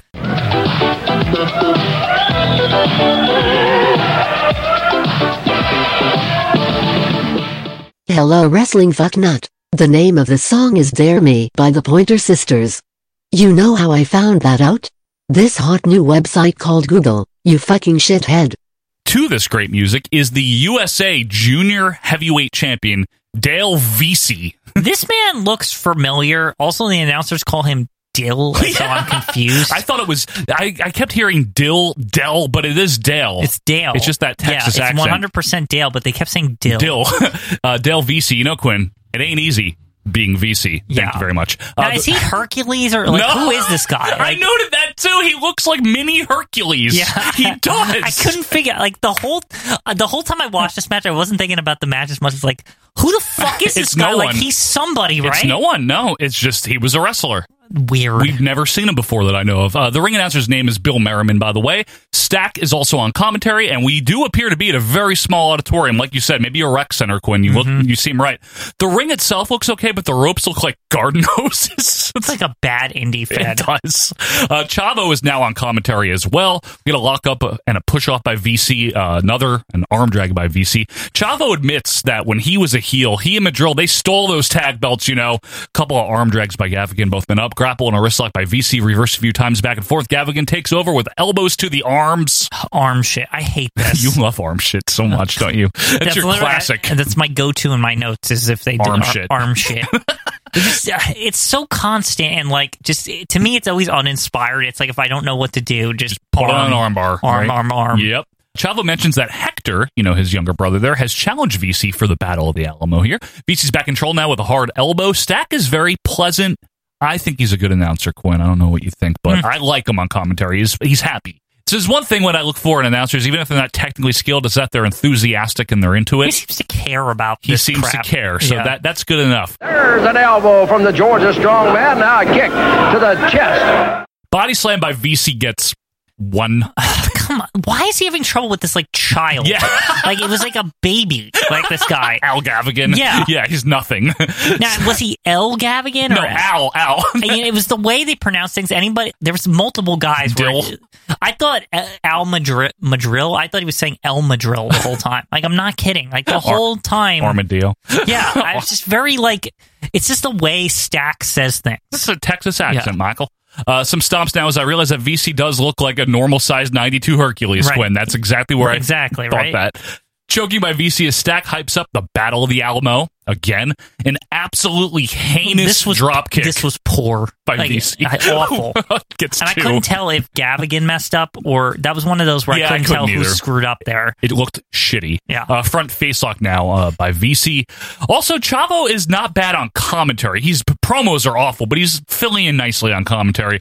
Chinlock by VC. Stack mentions that next week, Quinn, Ernie Ladd is going to be here. They think they're so good because they have Ernie Ladd, huh? Like really? In 1985? It's like 1 year before the big event. He's like 100 years old at this point. Like, No, seriously, he like might be. Now, that's no disrespect to Ernie. Well, I love anything I've ever seen of him in the ring promo. He's great. Yeah, but like past 1980, he's like irrelevant. Right. Like, it's just, I don't know. It's just he's always there and he's like, I'm big and fuck you all. Like, that's like literally what he does. I know. Front facelock again by VZ. Stack says midget about 4 times in 10 seconds, and then Chavo's like, I don't like to call them midgets. They're little people. He's very progressive, and he's very, like, corrective about this. Like, he keeps talking, he, like, don't call them that. He, like, babbles about it, like how it's, like, They're wrong very nice to call people. them midgets, and they're very nice people and all this. They're very nice people. Well, anybody can be, like... mean or nice. Big or small. I don't... Whatever. Like, it was just... That was, like, really, like, awkward. Like, the way it was, like, he was trying to, like, explain himself. And Stack... Because before that, Stack's like, the midgets are going to be here. There's some good midgets. We're going to have a lot of midgets. Tons of midgets, folks. Exactly. I don't like to call them that. They're little people. Chavo just... They're nice people. Very progressive. It's very good. This week's going to be a midget and a big guy. It's going to be Chief Joe Lightfoot and the midget Pepe Gonzalez against the golden boy Mike Golden and that little midget, Little Tokyo. Well, I'll tell you, there's people that saw these little guys. I don't like to call them midgets. To me, they're little people, Steve. Yeah, they're nice people. Nice people, they're little people. Swinging neck breaker by VZ and some punching here. Corner whip, but VZ misses a charge. Gavigan with a crappy face comeback, but VZ with a frickin' power slam for the win. One guy in the crowd. Boo! Wow. Yeah, that stunk. We throw to an interview now with Big Bubba again and Stack and the other guy, like, translating it into Spanish, the How whole many deal. interviews with the same people? I know. We've heard from these people already. We saw Michaels and Diamond twice. We're seeing Bubber twice now. Enough already. God. So Bubba calls out One Man Gang. Yes, he's down there randomly. weird. I didn't expect that. Yeah. He basically says he's going to kick the gang's ass, whether it's in the ring, outside the ring, in the alley, whatever he's got to do. He's poor at talking, by the way. Oh, he's bad. He's very poor. Life preservers. Yeah. Big rubber boat. Stack now runs down some more of the Big Alamo card. We're going to have Teddy DiBiase taking on Chavo Guerrero. Ted DiBiase? Yeah, he's everywhere. Where the hell did he come They're from? also like North American champion, Yeah. and it's like, didn't he have that WF? Is that the title they're referring to? 79. Did he leave with that or something? No, that became the IC in Brazil. Right. Oh, yeah. Well, that didn't really happen. I know.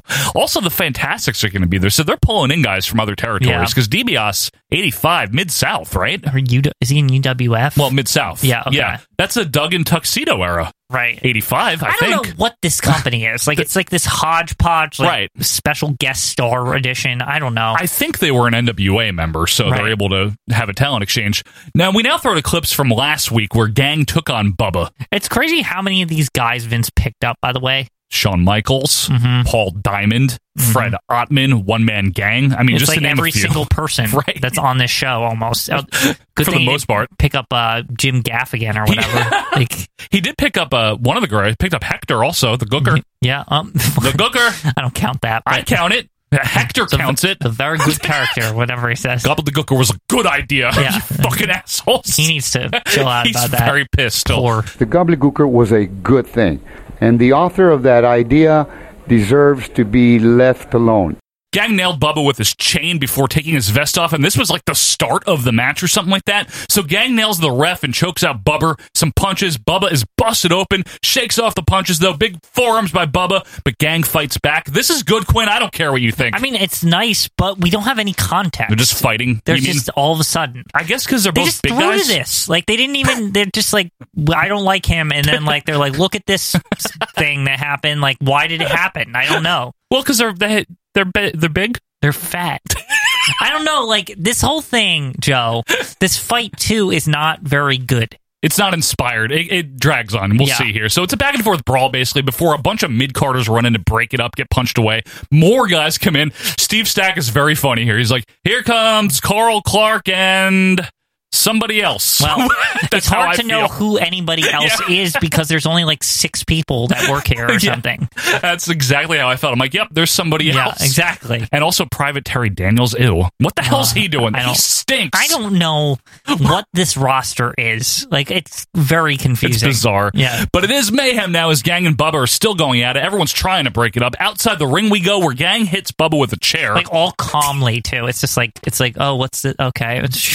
Like, you know, it's just, like you said, it's very uninspired. It's a little uninspired, right? Bubba then grabs his own chair and nails the Gang with it. Everyone keeps trying to break it up to no avail. Gang finds another chair, beats the shit out of everyone else as this brawl now heads up the aisle. And this goes on forever. You're right. Like, it's just 2 of them, like, hugging, and no one can break it up, and it goes on for, like, 3 minutes. Like, it's so long. Like, I don't usually I like brawls, but this one was just very, like, other than, like, sometimes they would, like, pick up a chair to spice it up. Like, but even when they did that, it was, like, chair like lightly hits him, then he just like hugs him, and then other people jump on. Yeah, and Shawn Michaels tries to break it up. It's like this should have been like 1 minute long at most, and it was like it felt like half the show.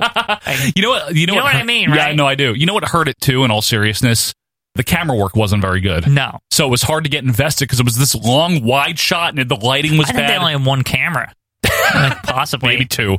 And then we literally see, I don't know if you caught this, a shot of an actual door with a knob and everything that goes to the backstage area. Like an actual, like, regular... Like the fans could just, like, walk through it, too. It was like there was nothing gating them off or anything. It's awesome. You see brown wood paneling everywhere, cigarette smoke filling the air. I'm serious. It looks like a York Steakhouse around here. Bubba breaks away from the face jobbers, charges Gang as a chair suddenly appears from the crowd and nails Shawn Michaels. Apparently a fan threw it. Back to Stack with the translator now, who says that after this match, their TV crew talked to the Gang. So we're going to go to that. And I need to mention here, too, that Gang's hair is very fluffy for some reason. It's like his mohawk is, like, puffed. His Frohawk. Like, seriously. Mo Howard Hawk. He has, like, a bowl cut mohawk. It's weird. Yeah, it's very weird. We cut to the Gang yelling now about how he's going to win the big $100,000 2-ring 45-man battle royal. And he calls out Ernie Ladd and Kamala, of course, okay, Kamala. First of all, excuse me, 45, man. What is this, fucking WCW?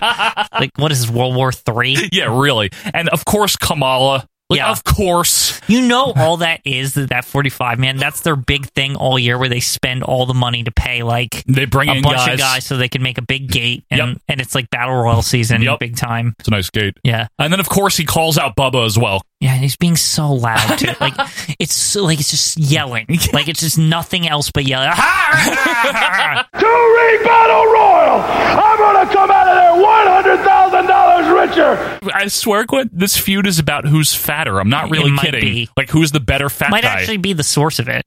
Seriously. It's possible. Because Gang was probably there first, or one of them was there first, and the other one's like, I don't like you because you're also... It's like the Andre feuds. Yeah, it's Andre Mulligan, Andre Big John stuff, and you're all tall. that. I don't want you to be tall. Exactly. Gang says that he is the #1 punk slapper in the world. You can add that to your list of catchphrases. What does that mean? Nothing. We now throw to Bubba again in the aftermath of that brawl. Chairs are all over the place. The fans have left. Tugboat again? Yes. Just stop. Enough. Who else is, like, there's nobody else on this show. And Bubba's pointing to all the overturned chairs. He's like, look at this upheaval. I can literally see in the background the electrical like circuit box on the wall, the breaker it's like box before the show or something. Yeah. This whole show feels like Tugboat's side quest. Like, you know what I mean? Like, it's just like it's all about Tugboat. It's all about him. Seriously, folks. If you ever wanted like the full true backstory to Tugboat, it's here. Yeah, it's real. He's pissed the fuck off though, and he's still bleeding. And then his voice starts cracking like he's running for Stark County Treasurer or something. Yeah, or maybe it's still real to me. Damn it, guy! Yeah, like he sounds like him. Yeah, it's not like a full crack. It's just like a half yelly crack. A half yelly crack, exactly. Back to the ring now, where the biker is introduced, and I have to say, I'm with you, Quinn. We both thought, due to fake barbecue's accent here, Texas barbecue's accent, that he said the Baker.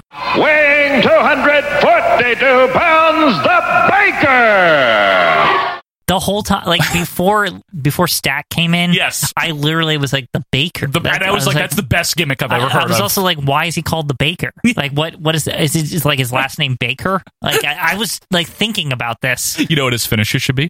A roll up. Yeah, there you go. But no, I swear I thought the same thing. The Baker. Okay. Yeah, I was can like, get on board the with Baker. this. Okay. Bun in the oven there. I was fine with it too. I know, just like you. Too. But then we find out it's the Biker. I'm like, oh, that's more generic. But anyway, his partner is J.R. Hogg, who looks like Valiant Moondog or something. J.R. Hogg is a good name. Now, here's the thing. I want to say this too. When they started to say Biker, like when Steve Sachs said this, I thought for sure, J.R. Hogg. Like hog, a bike. Oh, a bike. So this extra confused me here because I was like, so wait, J.R. Hogg is also called the Biker? No, he's not the Biker. Exactly. Right. So that's like what really, I was like the Baker and J.R. Hogg, the Biker. Like that's like what I thought. I swear I've heard the name J.R. Hogg before. I swear I've heard of him. Junior Hogg. Junior Hogg. So now the heat is on kicks in for their opponents, the team of Chavo Guerrero and Big Bubba. Why is there like 6 people? Like seriously, enough of these. We just saw them. Man, what the hell? How? Go away. I've had enough. I've really had enough. Chavo and Hogg start. Lockup goes nowhere. Gets some walking around. A Greco-Roman that Chavo flips out of, nails a drop kick, then some punches. Tagged Bubba, who fats his way in with an axe handle, then a crummy hip toss. It's weird seeing Tugboat like not as fat, by the way. Yeah, he's a little slimmer here, right? Slightly slimmer. Bit. His belly isn't as big. Right, true. The Baker is in now. Bubba shoves him down. Go behind by Biker. Bubba ass butts out of it. Yes, really. He tries a single leg, does the Biker, but no dice there. Chavo back in with an arm drag and a knee lift. He tags him Bubba and holds down the Baker here for a big splash. Then Bubba grabs a toe hold for no reason after a splash. This is junky. Like, this is just really junky. Crummy. Chavo in now with a surfboard. Hogg back in with some forearms. He thinks he's so good. I like Hogg, actually. Yeah, Hogg is proud. He's like a fat Valiant, a.k.a. like a Moondog almost. Like, or a biker. Yeah. I'm just saying. You're right. The referee for this and the match before, we're finding out his name. It's Fred Sinclair. Is he related to Todd? I wonder if he's, Todd Sinclair's dad or something, or older brother or something. Chinlock by Hogg. He gets Chavo on his shoulders, and then, what was this? Like, Hogg's got Chavo on his shoulders, and then they just walk around stupidly around the ring. Right, yeah. What was that? What is this? I don't know. He walks around, and like the best part is that doesn't Chavo get like the tag while he's got him on his shoulders, or the other way around? Hogg does. Hogg gets the tag. Chavo kicks the arm away, but then he just tags in anyway. So weird. Really dumb. So Biker comes in now with crummy forearms. He knocks Chavo off of Hogg. Arm drag by Bike into a front face lock, but Chavo with a fireman's carry, Irish whip, a crappy kick. And a tag to Bubba. All right, come on, all right. Like, just get it going here. I've had enough of these people. Like, it's the same people. This match is bad. Yeah. Uncle Fred storms in. He doesn't trip on his way, thankfully. Irish whip, nice clothesline, followed by a vertical splash for the win. Well, at least it's over. Yep. Are these two gone now? Like, geez, like, enough. I can only see the same 3 people so many times. I know, it's tough. We clip the commercial. We come back to the Samoan, who... taking on Nick Kiniski. Ugh, that's extra who? That's Gene Kiniski's son. Remember Gene Kiniski? Is this related to Eugene somehow? I don't know. No! I don't know why. Like that Eugene. went in my brain. No, too much new gen today. Nick Kiniski is the son of Gene Kiniski, who was the NWA champion. He's a guy that beat. Who did he beat for it? Luthez. Oh, okay. And lost it to Dory Funk, and then he was the worst referee ever. You know what I think? Starrcade 83. You know what I think I'm doing? What? Is that, remember how Eugene is Nick something somewhere Densmore. else? Yeah. I think that's what just happened in my head there. But yeah, Nick Kiniski was the son. He had a cup of coffee in WWF. He's been all around the place. He was in AWA. Anyway, the Samoan guy does not look like any of the Anawai or Fatu family, that's for sure. Basically, like, dressed like Snuka. Are you serious? He's literally like dumpy, cheap Snuka. He is, like, seriously. He's crusty. He's dressed like Snuka. I looked the guy up. He's not anything. He's definitely not in the famous Samoan family. It's literally like they saw this guy working for them, and they were like, "You look sort of like Jimmy Snuka. Here's some leopard print underpants." Yeah, and like, a headband. Yeah, that's exactly what they did. He's poor. Lock up, nothing, standing around. Fred Sinclair's the ref again. Hip toss by the Samoan. Kiniski looks like imitation primetime Brian Lee here. Not in a good way. More stinky. Stinky. He's like Saturday morning cartoon Brian Lee. Horrible. Side headlock by Nick. Push off, shoulder block by Kiniski, off the ropes again with a boot. Body slam by Nick gets two. Nothing happening here as Steve Stack is putting over the Alamo show again. Also, they just throw in, by the way, Little Tokyo will be fighting Speedy Gonzalez. I'm like, is that real? Well, like, it kind of is, yeah. What the fuck? You know what? With all this Alamo talk, I cannot believe that someone didn't have the forethought to use the tagline, "Remember the Alamo," to hype this show. Maybe they could get sued by like the Alamo Visitor Center or something. What visitor center is going to sue anybody? Well, remember that visitor center that's in Pee Wee Herman movie or whatever? Quinn, that's a film. That's not real. That lady that works there and she like falls in love with Pee Wee. That's not a real. What? That's fiction. I don't know what you're talking about. The visitor center has to exist, though. They couldn't just base it off nothing. Well, they're not going to sue people. Maybe. There's rights. Corner whip by Kiniski is reverse hop over by Nick, and an absolutely awful fireman's carry by Kiniski gets a 2 count. Just terrible, awful wrestling. Irish whip by the Samoan, back elbow, then an elbow drop gets 1. Body slam by Samoan and a stomp. Off the ropes, a back body drop by Kiniski, and then a dump-ass, dangerous-looking belly-to-belly for the win. Undeniably crappy. Dank and terrible. This is shitty. This is just horrible. Yeah, it's just a waste of my time. What are they new?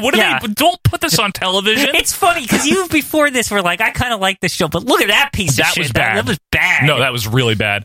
Steve Stack now throws to Ox Baker? Yeah, okay. Speaking of bakers, speaking of Yelly. Yeah. He yells about how he's back from South Africa where he won the world title over there. Sure he did. But now, what does that mean? Title? Like the South African world title? Yeah. So then is that only South Africa? I don't understand. But now he wants to win that $100,000 battle royal coming up, so he calls out Ernie Ladd. He calls out Bruiser Brody. Of course he'll be there. There's a lot of people in this. But don't forget, he also calls out Bubba. Seriously, does Tugboat's dad own this company? Like, what is going on? Like, why do they only talk about him? That's how you put someone over, I guess. You talk about him a lot. He's not that good. He's very bad. Yeah. He's not good at all. He doesn't seem like something you base your company around. You don't. Yeah. They learned that quickly because he very quickly became just either a stooge or a henchman or a tugboat or a typhoon. Whatever. Buffoon. We go to commercial as Ox Baker is still rambling, which is fine with me. So we're back now where Stack is with Pepper Speedy Gonzalez here. And Chavo wanders in to hype. Of course he does. The Waco show. Yeah, of course. Of course Chavo. Like, is there anybody else? Like, also Gonzalez is standing on like a box. Yeah, it's by real. the way. Like, well, he's a little person. This interview is purposeless. Like, it's literally, I didn't even understand it because the Gonzalez guy that's standing on a box, he doesn't say anything. He's just it's like he's in the shrine room in Mortal Kombat. Yeah, he's just statue. he's standing there and he's just smiling at the camera and he never speaks. And Chavo's like, yeah, things are gonna happen. It's like, yeah, he's like that Goro statue or whatever. You know what I mean? I know what you mean. It's like the Liu Kang one that's like they're all doing their end game like at the end of the match poses. Like, I always like that stage. I like Mortal Kombat. First one. Actually, like as a kid, I always wondered if like one of them would come back to life if you like did something. You know what I mean? Like come and just punch you and kill you. They would have done that in like Mortal Kombat 2 if they had that stage. I bet. Like if there was like a redux of the stage, they totally would have. They would have done that. We throw now to Dale Vesey in the ring with Little Tokyo. Once again, because there's 6 people. We've seen all these people before. Literally no one knew yet. Ox Baker is the newest thing that happened. Yes. Well, yeah, and Samoan, Kiniski, and then Big. And literally right after them, the same like 6 people just appear again. They're like, oh, by the way, remember us? Yes. Come on. So Vesey's rambling on about Private Terry Daniels here. Meanwhile, Tokyo is doing some martial arts. Tokyo's good because of his facial expressions. He's actually entertaining. He actually it seems like he's acting like Mr. Fuji. Yeah, with the a way little Mr. bit. Fuji acts. Yep. Like maybe he's doing an imitation. I don't know. I don't know what it is, but it's funny. We cut now to Stack with Al Madrill and the translator. And this I found funny. They're all just casually sitting on the ring apron like it's a fucking stoop or something. They're just like gabbing they're it just up. hanging it. Al Madrill, we talked to Madrill earlier when he asked that he come out here on the close-up just to be calm. We don't want any fighting. We don't want any screaming and hollering. So Stack says he doesn't want any fighting, any screaming or anything like that from Madrill. So Madrill first makes fun of the translator for not understanding English, which is funny because, of course, the translator understands English. It's like its only job. It's a funny heel joke. He then brags about how he's wrestled Jack Briscoe. He's wrestled Harley Race. He's wrestled Ric Flair. He's wrestled both Funk Brothers, and they never beat him. Which has got to be bullshit. There's no way. It has to be. Stack basically asks why Madrill turned heel, but Al gets all huffy and he doesn't answer. So Stack switches gears. And he's like, why are you even here then to begin with? And Madrill says, well, because the toughest competition in the world is here. Well, if Tugboat is the toughest in the world, then that's the only way this could be true because he's like the only person that's here. What do you think of Madrill? I kind of like him. I like him too, but good talker. Okay, this promo is weird, Joe. It's long. Because it devolves into, what do you think of this guy? Yeah. What do you think of that guy? It turns into like 60 minutes. He asks him about... Again, he asked him about the 6 or 7 people that work here. We'll get to some of it, too, because it's funny. Madrill mentions how he doesn't need the money for all this shit, and then he pulls out a check for $12,000. Right. You see, it's $4,000 a person to enter the $100,000 Battle Royal. So he's got $12,000 because it's $4,000 for himself and the rest for the hoods. Right. Because I guess he's basically like, yeah, I'm kind of their manager. I'm like their consultant or something like that. He's buying them in. He's buying them in. And he's like, well, money's nothing to me. He's like, here you go. Here's a check. Like $1 million man, Al Madrill over here. He actually busts out the check, and then he puts over the one-man gang, taking on Big Fat Hubba Bubba, as he says. I agree with that name. He then says Teddy DiBiase is going to kick Chavo's ass. I like that he's friends with DiBiase because, of course, it's like, oh, fuck Chavo. Yeah, you know, like, you know what I mean? Yeah, so, Teddy DiBiase is very good. Fuck Chavo. Basically. Yeah, it's good. He also thinks Kamala is good. He's not. No. The Hoods are going to beat the Fantastics, Al thinks. And again, why is he just asking about, like, matches or people? Yeah, like he's just like, what do you think of Ted DiBiase? What do you think of Ox Baker? What do you think of the one-man gang? What do you think of Chavo? Like, you know, it's just, he just lists people. Yeah. And then he's like, Scott Casey, he's a drugstore cowboy. Something, Hector. Yeah. Like, it's just ridiculous. Hector. Stack again asks, why did you turn heel? He doesn't say, why did you turn heel? He's like, why did you go to the other side? Yeah, why did you switch sides? Yeah. That's after the string of, what do you think of this? What do you think of that? He asks him again. Sneaks in. So why did you turn heel, basically? And Al flips the fuck out. He like throws his sunglasses off and then he storms off. This was weird but entertaining. And it might have been the most entertaining thing on the entire show. So far, I think. I can't think of anything better than this. That brawl had potential, but it was too long. And it was too huggy. There was a lot of chair hugging. shots were dainty. Yeah, because Gang is such a nice guy. I think they're both like such nice guys. Like Fred Ottman, also the real nice guy. So. Yeah, they won't hurt each other. No. To the ring now for a 6-man tag here. It is the Hoods. Yay. And this fucker again, Golden Boy Mike Golden. This guy appears at the weirdest times. Nobody cares about him. He's like imitation Buddy Landell, if that's even possible. He that's stinks. when that's what you're the imitation of, there's problems. Yeah. Born in the USA hits because of reasons. Ironically, Sean Paul Diamond, who was born in Croatia, and Chief Joe Lightfoot come out. Oh, God. It's like another fake chief. Yes. There we go. And the other irony is that Joe Foot here is introduced from Quebec, and he's coming out to Born in the USA. Excuse me? I didn't even notice that. It's real. Sean and Diamond have matching gear, blue trunks, white boots, little tassel knee pads. Sean and a Hood lock up. I don't know which Hood. I don't care which Hood. Armbar by Sean, off the ropes in a shoulder block. Pair of arm drags by Sean, tag to Diamond. He works the arm for a bit, tags in another Foot, who leaps off a forearm. Irish whip and a back elbow. Off the ropes again, chopped by the Foot here. Sean back in, second rope for him. Diamond in again, works the arm. Golden comes in now to do some very uninspired off. This guy sucks. Unless he was good elsewhere, I haven't seen him be good yet. Another Hood back in. Maybe it's the same Hood. I don't care. Hood with a double chop and a pin for a 0 count. The other Hood comes in as Madrill wanders over to commentary and makes fun of women in Texas weighing 300 pounds. He needs to just stop with that. He's bored. He's like, it was a good place with old women weighing 300 pounds. Like, that's what he says. That's like, a Bobby Heenan joke, right? Yeah. Anyway, Diamond avoids a drop kick, tags in Sean, who lands a pair of super kicks on the Hoods. This is Real House of K. Oh, kid. Yeah. Yeah, see, Heartbreak Kids. not breaking any hearts yet, but he is a kid. Yeah, exactly. Get it? I bet Shawn wins this with like a sunset flip or something. Special K. Just as I type that, though, a Pier Sixer breaks out because Miss Madison, the valet of Golden Boy over here. That's her name. I didn't even. I don't know. She's like fake woman. I didn't. Like, you know what I mean? Like that's what she was acting like. I didn't even want to rewind it to find out her name. Okay. Yeah. Enough of this show at this point. She trips Shawn, so the ref calls for the bell. I was like, what? Like that, what a like dumb Sherry ending. does that kind of thing all the time and no one cares. Like it's just that's like, oh, hey, stop out there. Like, yeah, I know. Don't stop the match. But you realize it's because they're like out of time. Yes. Like somebody was like, tell them the show's over. Go home. Yeah. So they do. The brawl continues here. It's very uninspired. Steve Stack's still yelling about next week and the Alamo. Then everyone just calms down and the heels leave. And then we see a montage of various clips, not from this show, just a montage of like action in general. I feel like this bombastic theme was like the only thing going for them. Yeah, like, I this guess show so. was painful. It was okay. It wasn't boring, but it wasn't good. But it was like, I don't know. You know, the whole you're show, kind of right. The whole show, Joe. I'm just waiting for like every like that's like because that to me is the signal for okay, we're moving to that. Like yes. that when that's like literally what I'm waiting for. That stupid like that to happen like the whole time. You got problems because that's me and my brain saying I just want this to end. I hear you. To the show's credit, I have to say this.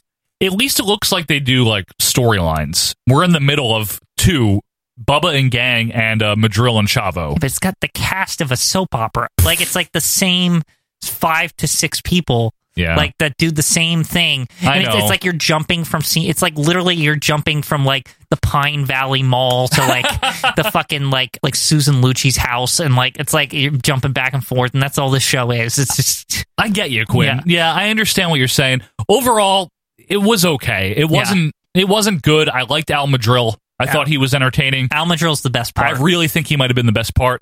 Other than that, none of the wrestling was really good. No. The Seriously. wrestling was bad. The tag match with Fred Ottman was awful. Some of these jobbers were just they were not up to snuff, let's put it that way. They were not even like good at like being jobbers. Kanitsky and Samoan was just terrible, terrible stuff. Gaffigan, he stunk. VC and Gaffigan wasn't very good. The 6-man at the end was like 3 minutes. It was pointless. Yeah, Shawn was like was a we baby. ran out of time. Yeah. I guess this wasn't very good, but I didn't mind it. Mm-hmm. Objectively, it wasn't that good, but I still didn't mind it for some reason. I don't know. I was not in the mood for it. I know. Yeah, at all. But you know what, Quinn? I think next week we've been venturing a little weirdly lately. We did World of Sport. We did fucking WCW 99. Yeah. Next week, WWF, please. We got to get back to our roots here. Refresher. All right. Palates here. Yeah, we really need to. But I mean, overall, it was crappy. I guess you're right, Quinn. I'll have to agree with you. Dump. It was dump. But that's my final word on it. If you wanted to send that to the Observer, this episode was dump. Okay. But folks, we hope you don't think this episode of OVP was dump, as we have romped you through the world of retro wrestling yet again. We will, of course, be back next month to kick off May. That's right, episode number 175. In the meantime, please follow us on Twitter if you haven't, at OVP Podcast. Also, if you can support the show and you want the extra content, patreon.com/OVP Podcast. Royal Rumble coming up in May. It will be worth it, we promise. Leave us a review on iTunes, Apple Podcasts. Other than that, we hope you guys are doing all right. You can reach out to us on Facebook if you need to talk about the retro wrestling or anything else. But until next week, until next month, I'm Joe Murata. That's Michael Quinn. We're out of here. See ya.